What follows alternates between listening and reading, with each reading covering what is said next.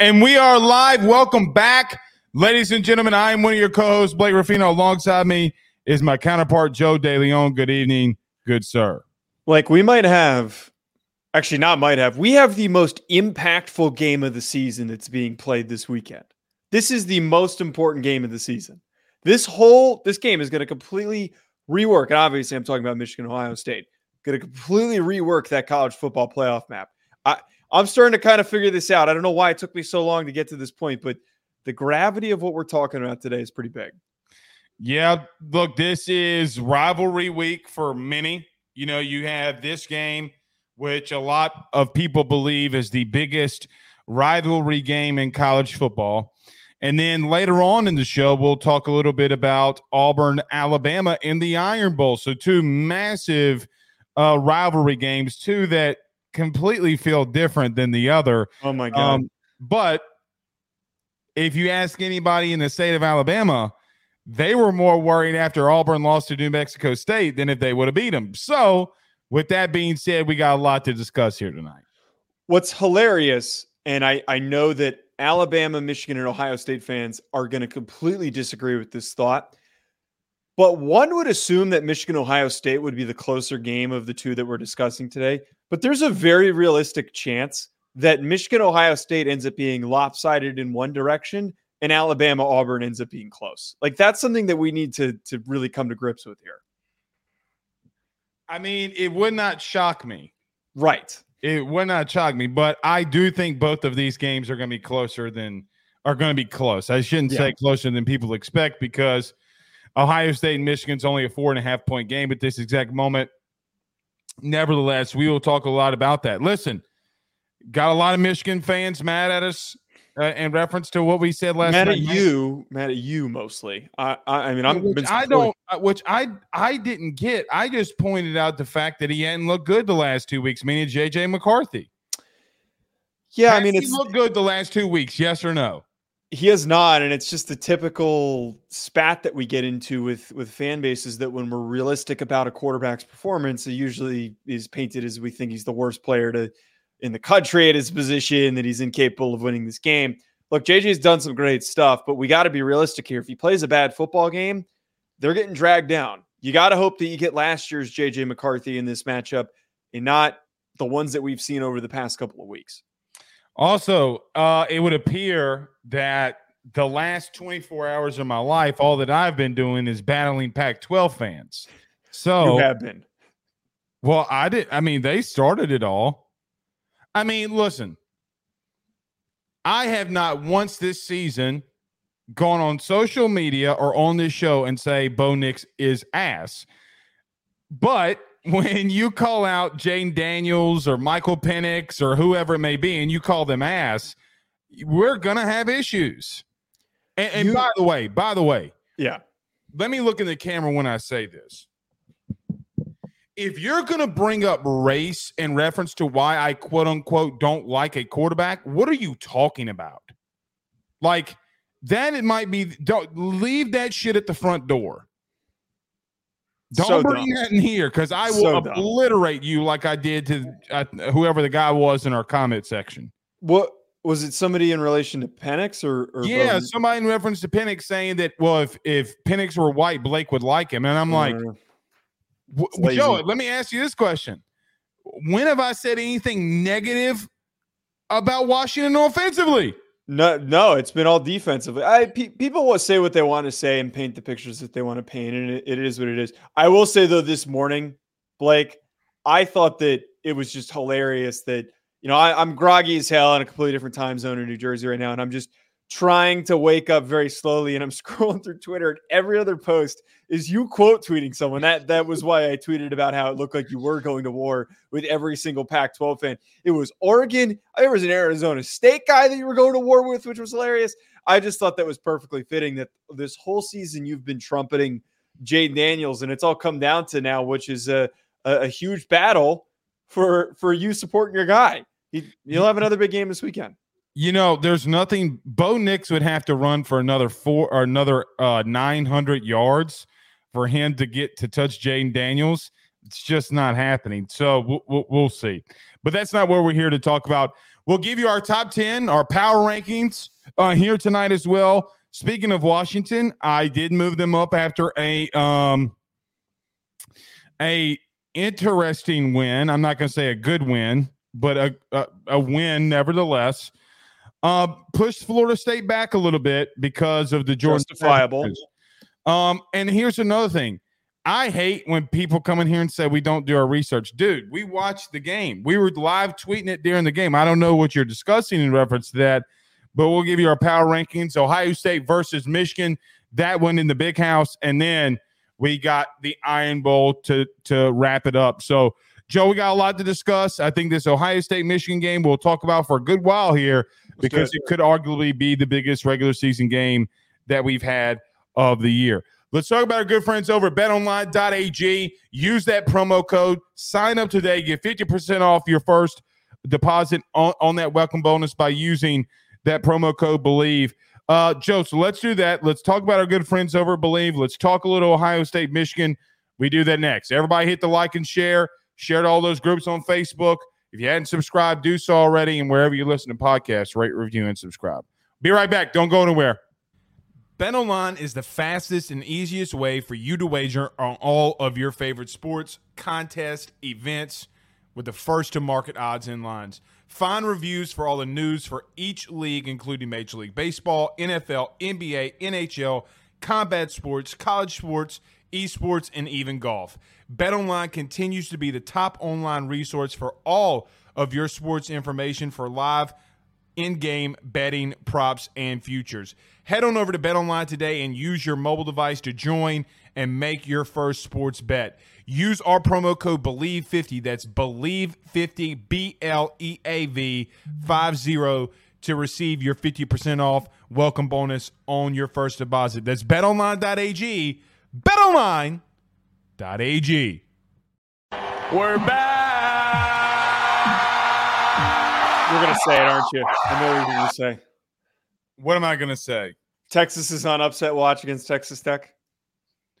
No. Oh, I'll say it. I stumbled upon a Texas podcast today. Uh-oh. Okay.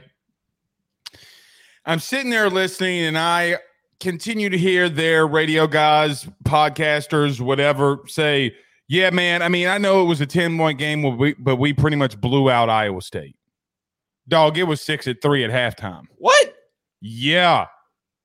That the game was never really in question. And I'm like, okay, well, they punted, okay, you scored, all right, then they scored, and then you punted, and then they had an interception on a play. I mean, look, it just, If this was Iowa State, then yes, by definition, that's a blowout. But you're the University of Texas. You're supposed to have one of the most explosive passing offenses in the country, and you got held under 30 points. Under 30 points. Look, to a defense, it's not that great. I said this yesterday. The map to slow them down is so visible now that Jonathan Brooks is out. Right. You play that 3-3-5 stack or an iteration of it. You keep everything in front of you, and you don't allow them to get beat over the top. It's not hard to slow them down. It's really not. It's not, and it'll be interesting to see how they do through these next 2 weeks. Now, I will tell you, the Big 12 still for that second spot. It's still wide open. Yep. A lot of things can happen in this last week, so we'll wait and see how that Big 12 championship game rounds out this weekend. Joe, let's get to it. Ohio State and Michigan in the big house this weekend. Joe, this is one of, I will just say, even as a guy that's from the South, I've lived in the South my entire life, you could make the argument that Ohio State and Michigan is the biggest rivalry in college football, okay? Maybe not in all of college athletics, meaning it's mainly just always football that this game is reverberated around. I think we're in store for another very close game. I know this is going to sound stupid and it's going to sound crazy. Like, no duh, Blake. This is what every game comes down to. We're going to talk about a lot of different things. We're going to talk about Marvin Harrison Jr. versus Prather at Michigan. We're going to talk about him probably going up against Johnson on the outside. There's a lot of different things that you can talk about in this Ohio State and Michigan game. One thing, though, that I think whoever is the better quarterback on Saturday, they're going to win, because I see a lot of these teams in a very similar light. A very similar light. I think they have a lot of the same accolades defensively, but the only thing for me, okay, is watching a lot of Ohio State film today. I'm going down and I'm watching. I'm like, man, they're not really running the ball as effectively as I thought that they could. If they're not able to establish a pretty strong running game, they're 84th in the country, tied for 84th, I believe, in rushing yards per game, only averaging 4.3 yards per carry. If you're not able to run the football successfully against Michigan, Michigan's secondary has been good. We saw them really get tested last week against Maryland, and they're going to have a very tough test in this Ohio State core. But, man, you're going to have to run the football effectively in this game, and I think that they'll be able to find a way to do that. I think that this is a close one, but I feel like, as crazy as this sounds, Kyle McCord has been more steady, okay, at Ohio State than what J.J. McCarthy has been over the last 3 weeks. Now, I know that McCarthy apparently had an ankle injury, but it doesn't stop the fact, even if he is banged up a little bit, McCord has played better than him this season, right? Like, this season, right. McCord has been better. I think you bring up a really good point, first of all, with Ohio State's run game. Since Travion Henderson has come back and been healthy, they have really picked up a lot of juice. They have. That how they run the football, I think, plays into this. You brought up the J.J. McCarthy discussion, and there were a lot of comments on the reaction that we did yesterday talking about that. And a lot of people are like, oh, well, he's banged up. Almost as if it was an excuse. If the kid's banged up and that's the way he's playing, is he going to be healthy for this game? The point, Joe, than what we were trying to make last night in reference to him not playing good the last 2 weeks. Right. Healthy or not, he's making mistakes and he's not playing clean football. If that version of J.J. McCarthy is the one that's going to be on the field because he's battling an injury, all the credit to him. I love it when guys fight tooth and nail to stay on the field. I think that it's a huge rallying point for a team. But if he's going to play that sloppy and he can't drive the ball, which kind of seems like that's part of the case here, that's a concern. The quarterback play is something that I had strongly considered for what's going to be important for this. McCord provides an advantage for Ohio State because of what you just said. He's very steady. I mean, he's king check down in a way where he's going to take the simple throws when they're there. He's not going to take a lot of risks. And in some instances that stalls the offense a little bit. And I think that Michigan, who's just so stout in their secondary along their defensive line, this isn't a game where you're going to win by just taking the easy throws. You're going to have to take some challenging shots. What I was really hung up on, though, Blake, and why I think right now I'm leaning Michigan, not a heavy lean, but I'm leaning Michigan, is that these two teams, both really good on their defensive lines, really good linebackers, both of these teams. But one team has a more experienced and statistically better graded offensive line, and that's Michigan. This isn't like by a significant margin. I'm not sitting here saying that the Ohio State offensive line is washed. I'm not saying that.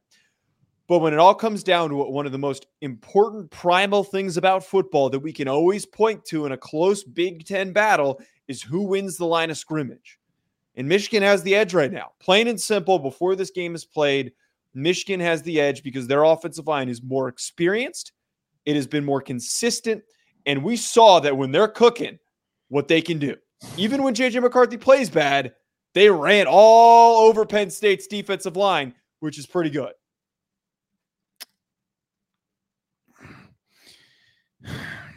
Okay. You bring up the point in reference to McCarthy and this team and the more pieces around him of why you think they would win. McCarthy's ankle injury has nothing to do with his decision-making. None. And the throw that he had in the red zone, yes, and the one that he had before that is very bad decision-making. That is not an ankle thing. He threw into double coverage, and the ball got picked. I think you bring up an interesting point, but I'm going to throw this out there to you.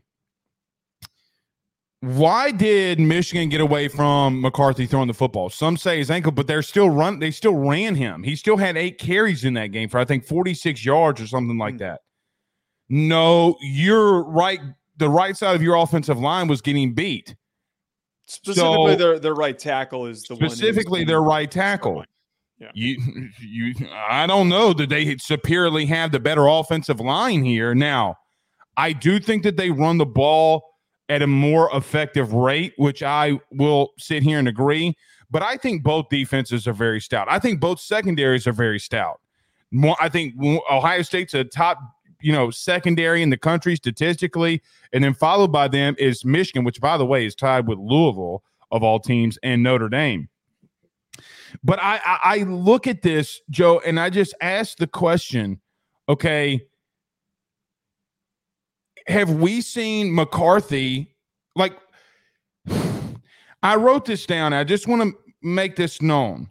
McCarthy in the last couple of games, yes, has not looked great. He went, I think, 6 of 8, 7 of 8 against Penn State, 6 yards, 8 carries, 34 yards, whatever it was. I, again, don't remember. But, Joe, in these big profile games, not named Ohio State last year in the second half, I mean, look how he did against TCU. I do question when he faces a defense like this, what he will look like.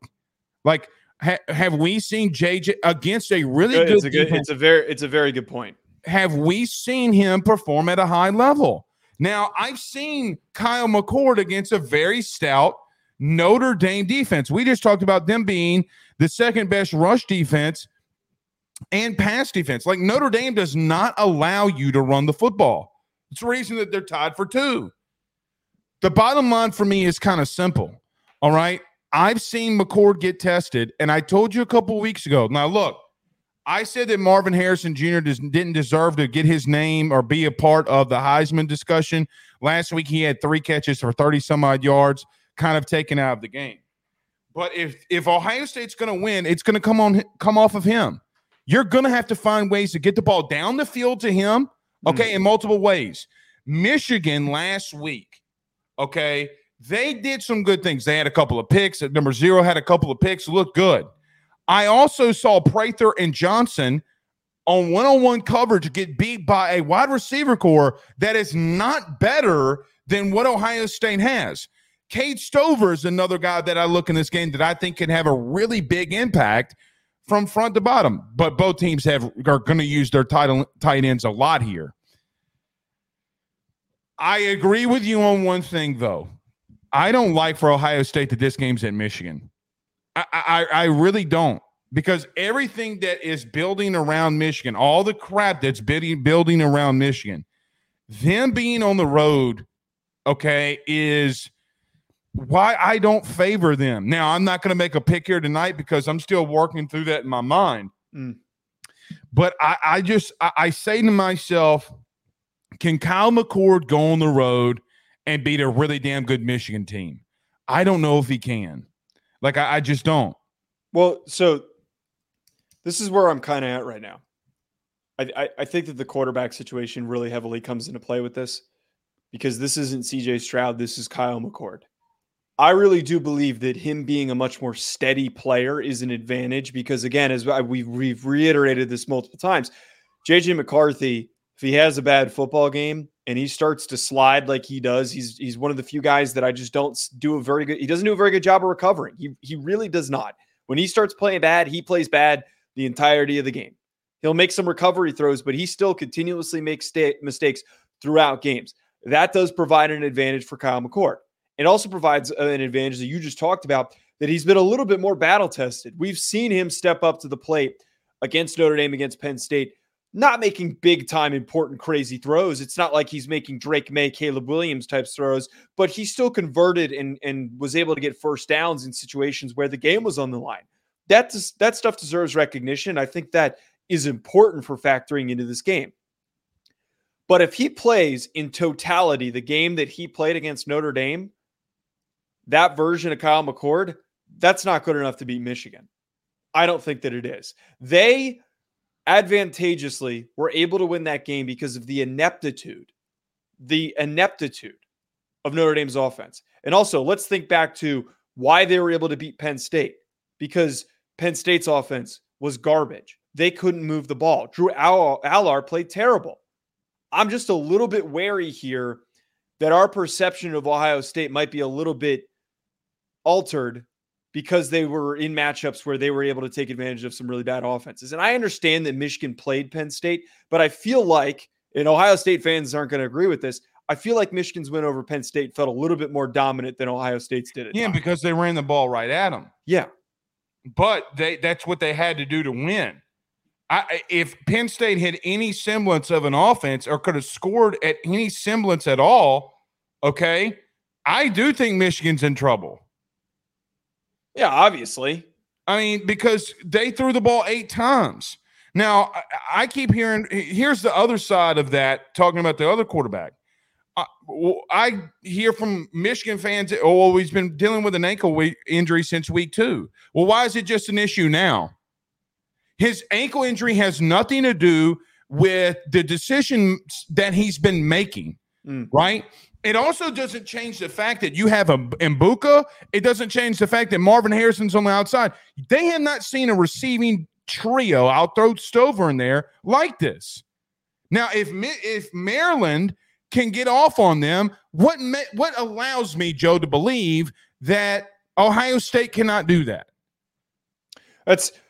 Again, this is all kind of factors into why I'm not heavily leaning one side. I'm not heavily leaning. It's interesting. What? Go look at the scores of these games. These defenses aren't the first time that they've been this good. It's not. What do you mean by that? Go look at it, like how highly scored upon these defenses have been in this matchup over the last 10 years. It's not a 9-6 game like we had with LSU and Bama in 2011. That's not the team. That's not what we've been getting. I think that Ohio State has a serious matchup on the outside with him. If they do push Mbuka to the outside and Marvin Harrison being there, there's a big time mismatch, massive mismatch. But part of what deservedly needs to get brought up here is that most of these receivers were the same receivers last year. And it does not matter what everybody keeps saying. Well, that's what they were last year. I'm saying that this matchup has the receivers and the corners that faced off last year. Most of them are the same as this year. What I'm getting at, and I'm not saying that this is a reason to support Michigan further. All I'm saying is that we've seen this matchup before. But I'm agreeing with you here. If Marvin Harrison Jr. and Emeka Egbuka, they don't need to go off and have like the craziest games of their careers. But if they play the way that we know that they can, which is combining for 200 yards receiving, they win the football game. It all comes down to what they do, because if you can, they can do it. If McCord plays the way that he's been playing, he can do it. I just am so fearful that I feel like he is not a guy that likes to take shots and be aggressive. I feel like that he doesn't. I don't want to say skittish. Marvin Harrison has a lot of big time fade route catches in the back of the end zone all year. He does, but we also have a number of games though. We have a number of games though where he has like 3 catches for 30 yards. I'm not saying he's got a lot of them, but he's got a couple of games where his stat line is tiny. That doesn't match. That's Kyle McCord. That's not Marvin Harrison. But no, that's Marvin Harrison. If he's not throwing Marvin Harrison the ball, doesn't mean that he's not taking shots. We've seen him take shots to other players. I don't agree with that. No, I don't agree with that. I don't agree with that. I think that the Indiana game is a perfect example of Marvin Harrison not getting the ball and him being open. Joe, he was his first start ever. He didn't even know he was a starter. He played with him in high school and he wouldn't throw him the ball. That's the guy that you go to. He played with him in high school. First start that he ever had, and you're going all the way back to week 1 like the kid hasn't progressed throughout the year. It's not like he's significantly, vastly improved. The fuck he hadn't. Joe, he's taking some steps forward, but we're acting like he's a few steps forward. I hate that this is your favorite team. What in the hell would you call that Notre Dame win? That's not a just small step forward. I don't think that anything, and he did that in that game. And I just said this earlier. You mean like 4th and 18? We even said this after the Notre Dame Ohio State game, that if he plays that way against Michigan, they don't win the game. And I'm reiterating that point right now. We agreed on that back then. Well, yeah, because he damn near went under 500, but he hasn't been that bad. And here's another crazy thing. The light bulb can click on at any time. The light bulb clicked on in that last drive, and he has not looked, to that point, he has not looked as bad as he did in those first 3 quarters against Notre Dame. And you know that he hasn't. We also have, what happened at the Wisconsin game? We all remember what happened in that Wisconsin game. He threw a touchdown to win it. He still had a number of head-scratching turnovers. Was it 1 pick or 2 picks that he threw in that game? That was one of his worst games of the season. But it's like, okay, what about J.J. McCarthy? I'm not saying that he's heads below J.J. McCarthy, but J.J. McCarthy has at least won this matchup before and played in this matchup. Kyle McCord's never started in this matchup, so how do you know? That's part of the point here. The quarterback matchup is very important. But okay, so basically what you're saying is you trust what's his name? J.J. McCarthy over him. I'm not saying that, but what I'm trying to get at here is that there is not some vast difference between the two of them. They both have their own problems. And I at least have a game where J.J. McCarthy dominated last year and played his ass off. I do think that McCarthy presents a more dynamic playmaking aspect than McCord. I won't deny that at all. I'm not going to deny that. I don't think that you can deny that. He has played better than him throughout the year, though. Vastly better because he's got more attempts. He's got more yards. He has more touchdowns. And to be honest with you, they're tied in interceptions. And McCarthy has almost 100 less attempts. Because they don't need to throw the ball as much. They're going to have to throw the ball in this one. We have to bring up, though. Do you really think that Michigan is just going to be able to run the ball like they did? No, I don't think so. And I think that there's going to be an emphasis to load the box and slow them down. But we got to admit here that the way that they ran the ball against Penn State, they're not going to run the same way. But that's a pretty good shade of that. If for whatever reason the passing game isn't opening up, obviously if JJ McCarthy throws multiple picks and shits his pants, it's a completely different conversation. But if they're not finding the success that they want, we know that they have that in their bag to run the ball aggressively downhill. I can't say the same thing about Ohio State. They can go multiple tight ends, pack everything in, heavy formation, downhill. It sounds like you're picking Ohio State. I said this when we did the. No, I'm not. But I'm not picking them. But I'm not picking them. Okay, I don't know who I'm picking. But Joe, what I think is happening here is I think that we both agree on the fact that both of these teams are remotely really close. I mean, look, the truth is because it's a 4-point game. So what am I being told from a Vegas line standpoint? All right, home field advantage is 3 points. So basically you're putting this as a 1-score game, right? 1 point game. Or 1 point game, excuse me. Okay. I don't think that, look, Michigan has not faced a team like this. I don't think Michigan's really tested enough at this point to say, hey, this is going to work, this is going to work, this is going to work. No, because quite honestly, in the last 2 weeks, where I could make the argument that you face, I think Maryland, as an example, is one of the better teams that they saw on the road. Yeah. Now, I know that they're at home, and I get all of that. All I'm saying is I've seen Ohio State get battle-tested more, I feel like, than Michigan. And I feel like if this is going to be a close game, let me give an example. Okay. You know how when that game against Michigan and Penn State, it was really close, and you just kind of felt like there was no way that Penn State was going to be able to go down the field and score? Mm-hmm. Ohio State can go down the field and score on you. They can. And you know what else? I think Maryland exposed them a little bit that what they have on the boundary. Do you believe that McCord's not better than the Tagovailoa kid? Because I do think he's better. He is. I am not a Tagovailoa fan. Also, I believe, tell me if I'm wrong here, Ohio State has better weapons on the outside than Maryland does. Yes, obviously. Okay, so you're not going to be able to just bully down like you did against Penn State. And to be real with you, when you need to go down the field and score to completely close the game out against Maryland, again, one of the better teams that you saw. Well, here's one thing that's very important for the Maryland game and other games this season. And it comes into play the Penn State game, all this stuff. Ohio State's offensive line does have weaknesses. In the interior, at center, I like Simmons, the one tackle that they brought in. I think he came in from San Diego State. I was a fan of his film as a draft prospect. But they do not have the same caliber of an offensive line that they had last year. Last year's offensive line put out 3 guys to the NFL that are all playing really damn good football. DeLeone Jones, Paris Johnson, Luke Whippler, they're all playing at a really high level. The guys that have replaced all 3 of those positions have not been at that same level, nearly that same level.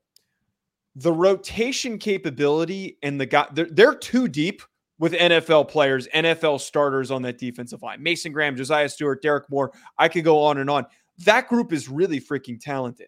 And while their secondary has been inconsistent, Will Johnson is still probably going to be a top 50 pick in next year's draft, not this upcoming draft. It doesn't matter if they're struggling to keep up with Emeka Egbuka and Marvin Harrison Jr., because there will be plays that they hit home, and they hit home for big sacks. I don't know if I can say the same thing, that Ohio State is going to have that same level of ease going after J.J. McCarthy. That happened in the Maryland game too. They're going to put 44 on that right tackle, and he's going to eat. It's a fair point. Okay, it's a fair point. But we saw. My point is that we saw in this Maryland game. Yes, there were all these big chunk plays, and you're just like, how the hell did they get this ball off? And how is this guy this wide open? And then the ensuing play, they're all over Talia Tagovailoa's ass. Like, they're up his ass in a second. But he's not. But those same things are not going to happen with McCord, I don't think, because I think he's got better personnel around him. He is nowhere near as elusive as Talia Tagovailoa. At least he can try to evade. Cute. But he also doesn't have the offensive line as bad as Maryland's either. So Maryland's offensive line's not good, but like, they're not dumpster bad. They're not horribly bad. We do have a super chat here from Elk 70. Says, Joe, watch Michigan's O-line. They are horrible in pass. I think he's trying to say pro, and aren't that good at run blocking either. Barnhart is trash, and Keegan is a liability. I don't disagree on the pass protection thing, because yes, we saw the issues that they had against Penn State, which is part of the reason why they just completely abandoned throwing the ball. They didn't want to get J.J. McCarthy killed. I disagree on the run blocking stuff. I have watched a lot of their way too much of their film, evaluating some of their prospects. And look, the interior of that offensive line is just really physical. They are so downhill. They're built to just physically overpower. Michael Hall Jr., Tyleik Williams are 2 of the best defensive tackles in the country, so it's not going to be an easy task. But we can't act like their run game, their run blocking has been bad. Alex says, I can tell that Joe never has watched Ohio State's D-line. Sawyer and JTT on the edge, and then Mike Hall and Tylenol Williams is what he says, not me. He calls them Tylenol Williams, up the middle freaks. Tyleik Williams, really random fun fact. He randomly I'm going to call him Tylenol from here on out. You remember this, though, over the offseason. I posted it on my Twitter. If anyone wants to go dig for it, I might resurface it. I posted a video on my other YouTube channel breaking him down as a prospect. I think he's going to be a top 50 kid this year, really good football player. But he showed up in a live stream later that night. That's right. To question our analysis on him, but which we were very like highly praising him, and I was really confused. I was like, yeah, what? like he was like, hey, bro, this shit's ass, and then you commented like, hey, man, I'm saying that you could work yourself into the first round. What are you talking about? And I'm like, oh my He wasn't a full-time starter last year, so like it was just really funny. I was like, all I was saying is just need play a little more, and he'll be a first round. But look, I have watched this group. I liked Michael Hall. I liked Tyleik Williams. JT Tuilamola, a very talented football player. I'm not questioning this. Coming off that, they're going to move him around, man. I'm telling you. And you know what else? Can I tell you what else? I do think that Ohio State secondary is highly underrated. Highly underrated. We're not talking about. I can see that. We're not talking about them enough. Again, we talk about so many things with Ohio State, right? And one thing that we're not talking about, Joe, their pass defense, they're number 2. Like, I mean, they're the second best. They're second best in the country in passing yards allowed. Denzel Burke doesn't get a lot of love, and I'm a fan of Latham Ransom. He's very rangy player. I think he's done a lot of really good things this year, but it's having versatility is what's made them so good. And frankly, there's not a lot of great receivers on this Michigan team. There's not. We'll see how that transpires. What I'll say is this in ending, I don't like this game's in Michigan if I'm an Ohio State fan. I absolutely hate it. All right. Let's thank you, Elks, for these super chats, my man. We greatly do appreciate it. Thank you, Elks. Let's transition to the Iron Bowl. You ready? Yeah, let's do it. The Iron Bowl. So many crazy things have happened during at the Iron Bowl all these years. Mac Jones coming in for Tua, the kick 6, Bo Jackson highlights. So many different things have happened in the Iron Bowl. Joe, this rivalry is the ultimate neighbor versus neighbor. Your neighbor could be an Auburn fan. You can be a Bama fan, vice versa, whatever it may be. This is one of, and arguably is the South's deepest rivalry is these two. I got to tell you, I know, and this is going to be crazy for me to say, because I just got done watching Auburn versus New Mexico State film. I'm so sorry. And I'm sitting here saying to myself, there's a splattering on the way in the Iron Bowl. But then I remember, you know what? Brian Harsin had some really bad teams. Some really, really bad teams. And they kept some of these games close. But I don't think the country is talking enough about what Jalen Milroe has done in the last 3 weeks. He has been, since the bye week, since the LSU game bye week and that dynamic, they have figured something out offensively. And defensively, they've gotten better for it. He has almost 900 total yards, meaning Jalen Milroe, and 13 touchdowns in 3 games. The kid is going absolutely bananas. While I do think this game can be close early because I think it's a very heated rivalry game, nobody likes anybody in this rivalry. And I do think that Hugh Freeze will be able to conjure up some things early offensively. Jalen Milroe on this offense has found some things, and I do think that at the end of all of it, 10, 14, 17 points, I think Alabama is going to splatter them in the second half. And because of the lack of depth on Auburn, I think it could have the potential to get a little ugly. So, Blake, I really wanted to come in here on some bullshit, man. I really wanted to come in here and go on a whole tirade about how Alabama's going to lose to Auburn, but I'm not that much of a hack. I can't do that, Blake. I just can't. We look at these two teams on paper. This game's going to be a blowout. They're going to get boat raced. Auburn is going to get boat raced. I think that if we look back to 2 years ago when this game was close with TJ Finley, that roster wasn't a good football team, but it had more talent than this current Auburn team that we're watching. Their offensive line is bad. They've got no receivers. They've got holes all over their defense. They've got 2 nice players. I think Marcus Harris is a fine player. DJ James at corner is a nice player. But knowing what Alabama does well, which is smother you and attack you defensively, lock everything down with 2 elite corners. They don't have anyone that's going to separate on Terry and Arnold and Kool-Aid McKinstry. They don't have anyone that can block Chris Braswell and Dallas Turner. There isn't a shot in hell that this game is going to be close. I agree with you. Sure, it could be close in the first quarter, but it is going to get ugly quick. It is going to get so ugly. And I'm telling you right now, there is not a single rallying point when you lose a game as bad as New Mexico State. There is nothing you can do coming into practice that week that's going to say to yourself, we got to put that behind us. We're going to use that as a motivator. That's embarrassing. That's one of those things you show up to practice that week and you're like, God damn, we lost to New Mexico State. That's in your head the whole week. and it's going to come into the week going into this game. Their confidence is shot. I completely disagree with you. How Because do you rally around that, man? Let me tell you this, okay?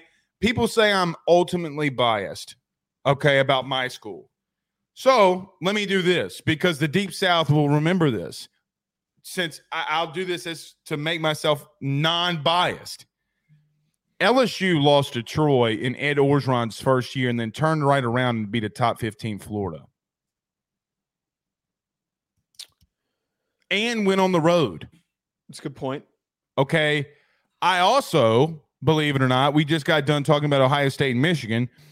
I saw Appalachian State beat Michigan, and that same Michigan team have 10 wins. Auburn was coming off a 3-game in-conference win streak, and I think it kind of got to them a little bit. And I do think that there does come in a transitional year, in a new year under a head coach like Hugh Freeze, shit like this is going to happen. Bama fans will remember this because the entire state of Louisiana won't let them forget. In Nick Saban's first year, they lost to ULM. And then, what the rest was history. Yeah. And I almost tweeted this out, but I didn't want to get Bama and Auburn fans in my mentions. The last time that we saw a coach lose to a G5 team in year one was Nick Saban. Right. So this is going to be the worst team that Hugh Freeze has. They're not going to win. I don't envision there being a way in them winning. Bama is going to come out and play man-to-man, bump and run coverage on the outside. They're going to stack the box because there's only one thing offensively that Auburn does well. Joe, believe it or not, they are a top 25 team in rushing offense this year. Yes. They have been good at running the football. But Bama's secondary has been so good at times, they're going to play bump and run man-to-man, and they're going to say, hey, Peyton Thorne, Ashford, whoever is going to play, Rudy Poo at quarterback, it doesn't matter who's going to be back there. You're going to have to beat us by throwing the football, and that's what Saban's going to do. But I think that Auburn can run the ball early because I think they're going to come out lit. I've seen this same exact Auburn team, okay, at home, go up against Georgia and stay around. Okay, that's a good point. All right? They are a very, very hot and cold team where they will offensively be like, God, dog, they are running the football at an effective rate. The next week, they're playing New Mexico State and they're getting splattered. So I will just say, for me, I think the ultimate separator is going to be that Milroe is going to start using his legs, and they're going to, the $1 million band in Tuscaloosa is going to get bumping, and that's going to be all she wrote, okay? But in this rivalry game, for me personally, I think it's a 10-point game, late maybe into the game, and then here's going to come the onslaught. I will continue to say this, and it's in no benefit to myself. Everybody wants to clown on Jalen Milroe. Oh, yeah, well, he can't throw. Oh, well, yeah, he doesn't process well. Joe, I got to be real with you. That's cool if you want to talk about him as a prospect moving forward. But here's what I know. They are running their version of a triple option offense. Let me explain very, very quickly. They're going to zone read, do the RPO behind it. It's what they've been doing the last 3 weeks. And then they're going to give you a hard play action. Somebody's going to go over the top, which Jalen Milroe does very well, and they're going to take the shots deep. They did it against LSU after the bye week. They did it to Kentucky. They did it against Chattanooga.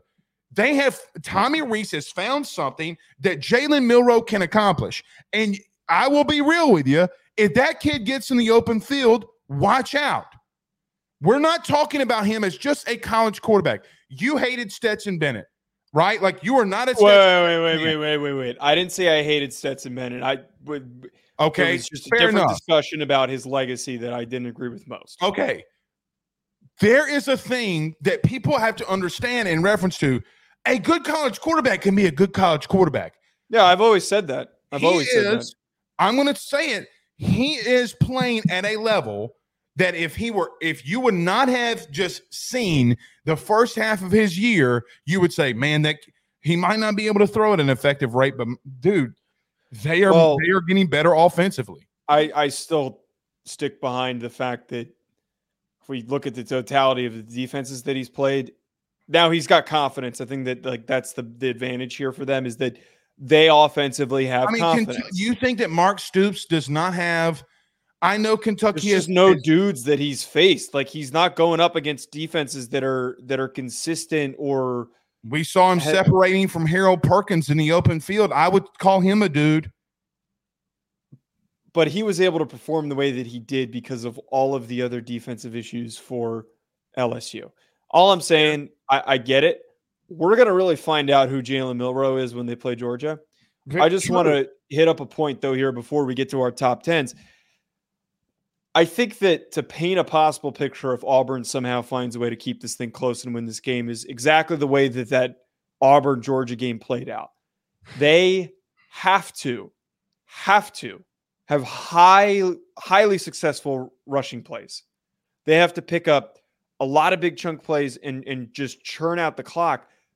They also need to find ways to make Jalen Milroe make mistakes. Because if they get a short field, that's what they need to do to score. I don't think that they can string together multiple long drives, and that's what hurt them from being able to finish that Auburn-Georgia game. If you can get a couple of short fields, and that's how you get in that position. There was a guy named Brock Bowers who said, not today. Right. Look, we'll talk about this game ad nauseum next week. Okay, the SEC championship game. God, it's going to be a fun show. I'm just going to tell you, listen to me. I have seen this story before from the little man. You can, if you want to, you can say whatever you want about them as a team, and that's fine. Look, offensively, they're in the top 50. They're at 49. Passing offense, they're 62nd. Rush offense, they're 43rd. But here's the big thing. Scoring offense, they're in the top 15. I don't care what you look like if you're scoring the football, okay? Now, they are 7th offensively in third down conversions. Joe, yep. They have been – this is happening for more than pretty much since Arkansas to some extent. They have gotten better there. I've seen this from the little man before, and people can continue to question Alabama all the live long day. Good luck, because again, if you don't believe it, go back and look at the years and teams and quarterbacks. But they didn't face Georgia. They didn't face this Georgia team. Yes. Man. Who did they face that's as good as this Georgia team in those years that you're referring to? It's called 2011 LSU, which I will make the strong argument. Joe, they had 19 defensive players that got drafted in the top three rounds. I've seen it from him before. The bigger issue here, and why, and again, we're probably going to dive super deep on this next week. At the end of the day, this is not a good matchup if we compare position groups and offensive and defensive strengths and weaknesses. I don't disagree with that because they have not. What has led to their success running the football is they've had success running the football, but they have not encountered a defensive line this freaking good and a secondary this good. They just have not. And that's where this thing could come short. I don't disagree with you. Doubting Nick Saban tends to not work. And I tried to do it against LSU. It didn't work. And everybody keeps coming up my ass because I get it. Okay, very funny. Everybody keeps coming at me because I keep doubting Nick Saban and I keep doubting Alabama. But at the end of the day, we have to admit to ourselves, matchup on matchup, there is a pretty noticeable difference between these teams in certain areas. Yes, I said coming up my ass. Should we hit the home field read before we get to top 10? You might want to hit the home field read. Hold on.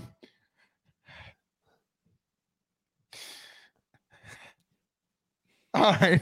What did he say? Aaron says, Joe, don't be a hater. You know them Buckeye coming. Oh, no. O-H. That's even worse with me saying, oh, my God. I didn't even know that he said that. Thank you for the super chat.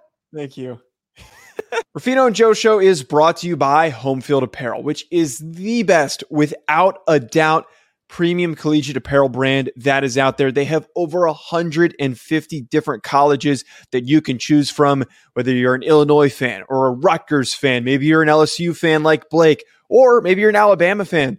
Whatever it is, even Idaho, they have so many different designs for so many different football programs that I can guarantee you're going to find some great stuff to help root for your favorite team.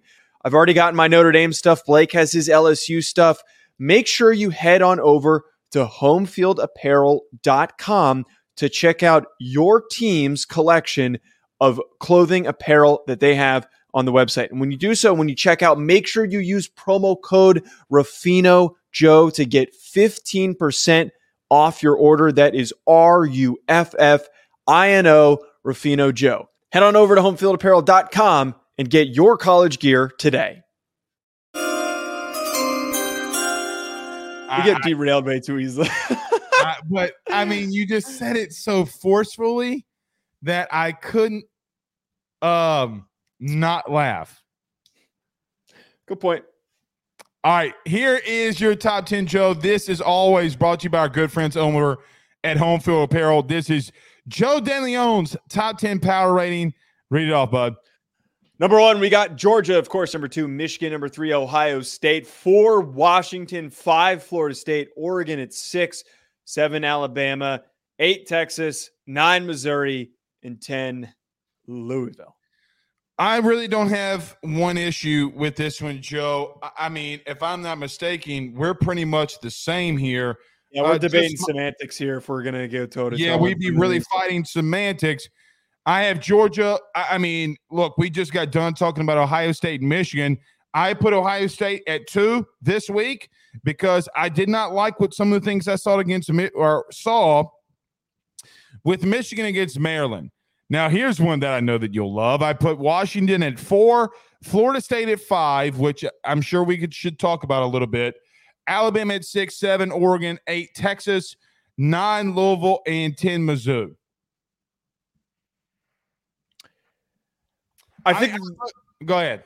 Just that this is going to be one of those ones I think where we really disagree. I think that the one talking point here is the fact that we both moved Florida State back. And when I posted my graphic earlier, I was kind of expecting some Florida State fans to push back. None of them did. They'll probably push back in the comments on this video. We have to acknowledge here that I think it's not unfair to move them back. Washington won a big game. They've got a number of ranked wins now, and that's a pretty impressive win in my eyes. But separate from that, we have to acknowledge a backup quarterback that we need to see play first before we're willing to commit to him, before we move them back up into that top 4. We just got to be realistic here. Well, their argument's going to be that Tate Rodemaker had a couple of drops against North Alabama. I don't care. I think that's a little bit of the point, that your offense is off when he's throwing the football. If you're having drops. Now, do I think that can get cleaned up this week? Yeah. But he's going to start this week in the swamp. And I think, Joe, I think this is a game that we got to talk about this week, okay, because of the magnitude that comes with this. Pause. But I do just ask myself, if he goes on the road, okay, and has a good performance, I would feel better. But I need to see more from him. Jordan Travis was the heartbeat of that team. If you don't think that Jordan Travis wasn't the heartbeat of that team, I don't know what to tell you. Right. Everybody. It's okay to be optimistic. Well, they can talk about stats. They can talk about, he wasn't running as effectively as maybe he did last year. Whatever. He's not. Whatever you want to say about Jordan Travis, cool. It sounds good to me, man. But he's the heartbeat of that team. He is the straw that stirs that drink. And if you think taking the biggest playmaker off of your team for a guy that we have not seen this late into the year, yes, I have questions. I have massive question marks. Now, let me end this now, okay? If they win the next 2 weeks, they deserve, and they are undefeated, they deserve to be in the playoff. Yeah, because they get an added ranked win if they beat Louisville. Absolutely. They belong in there because realistically, you're going to lose teams in the conversation. And the teams that I'm talking about either Oregon or Washington, excuse me, could get bumped out of that convo. Michigan or Ohio State could get bumped out of that convo, and then Alabama could get bumped out of that convo. So they have all the right to be in there. I got to be real with you. Texas can also get bumped out of the convo. And frankly, look, we got to be honest with ourselves. Texas is the weakest of the one-loss teams. I think they're the last team that deserves to You don't think Texas could beat Louisville? I don't think it's a foregone conclusion. Well, here's a whole nother thing. And I know that you hate this because you were texting me during the Miami game saying I shouldn't have let you convince me to pick Louisville. And they wound up winning, I might add. And I saw them, have a 3-point game against Florida State the week before. Joe, I know they're at 9. They're going to be 9, 10, whatever it is, okay? But if they win the ACC and they're a one-loss team, you're going to have a conversation. They would need a little help. They would need some help. Of course they need help. They need help. I think they're on the outside looking in. But the bottom line would remain, okay, let's just say, for example, all right, Oregon beats Washington, right? And you got Oregon which I'm not going to debate here, Oregon is better, deserves to be in the playoff over Louisville, but the discussion would have to be had if you have 2 one-loss Power 5 champions. Here's another discussion. You can have it with Texas. You could have it if Bama wins out, and you would even have to have a discussion about Georgia if they were to lose to Bama in the SEC championship game.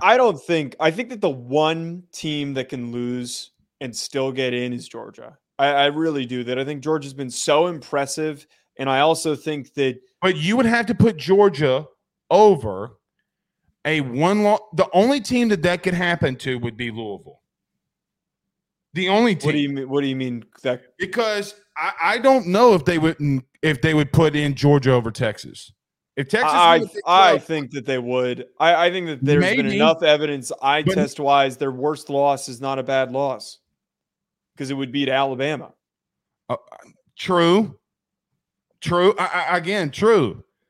But look, next year we're not going to have this situation because everybody's going to get in, No. But God. See, this is what makes the playoffs so goddamn good. It makes these next 2 weeks playoff games. There's a playoff game, okay, in Ann Arbor.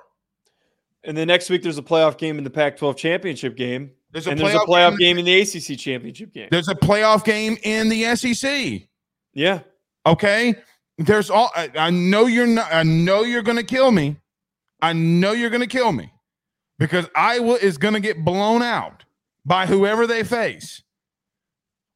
But on paper, I guess that's a playoff game. I guess. Sure. Right. But, oh, man. This is why, Joe, I keep getting asked, would you love do you love the playoff expansion? This is why I say no. This exact reason's why I say no. I disagree. I think that it makes it more fun because not only do we have playoff games, odd playoff games, because now the future is going to be the next 2 weeks are going to determine the important seeding, and then also teams that are like sitting at 14 and 13 and whatnot are going to need to win these rivalry games to get in. And then we have another round of playoff games. But to end it here, because I got to roll, but to end it here, okay, it's do or die. It's do or die for everybody. You don't have do and die situations in these conference games next year. Fair point. All right. See y'all tomorrow or Wednesday morning. Wednesday morning at 9. We'll see y'all then. Peace.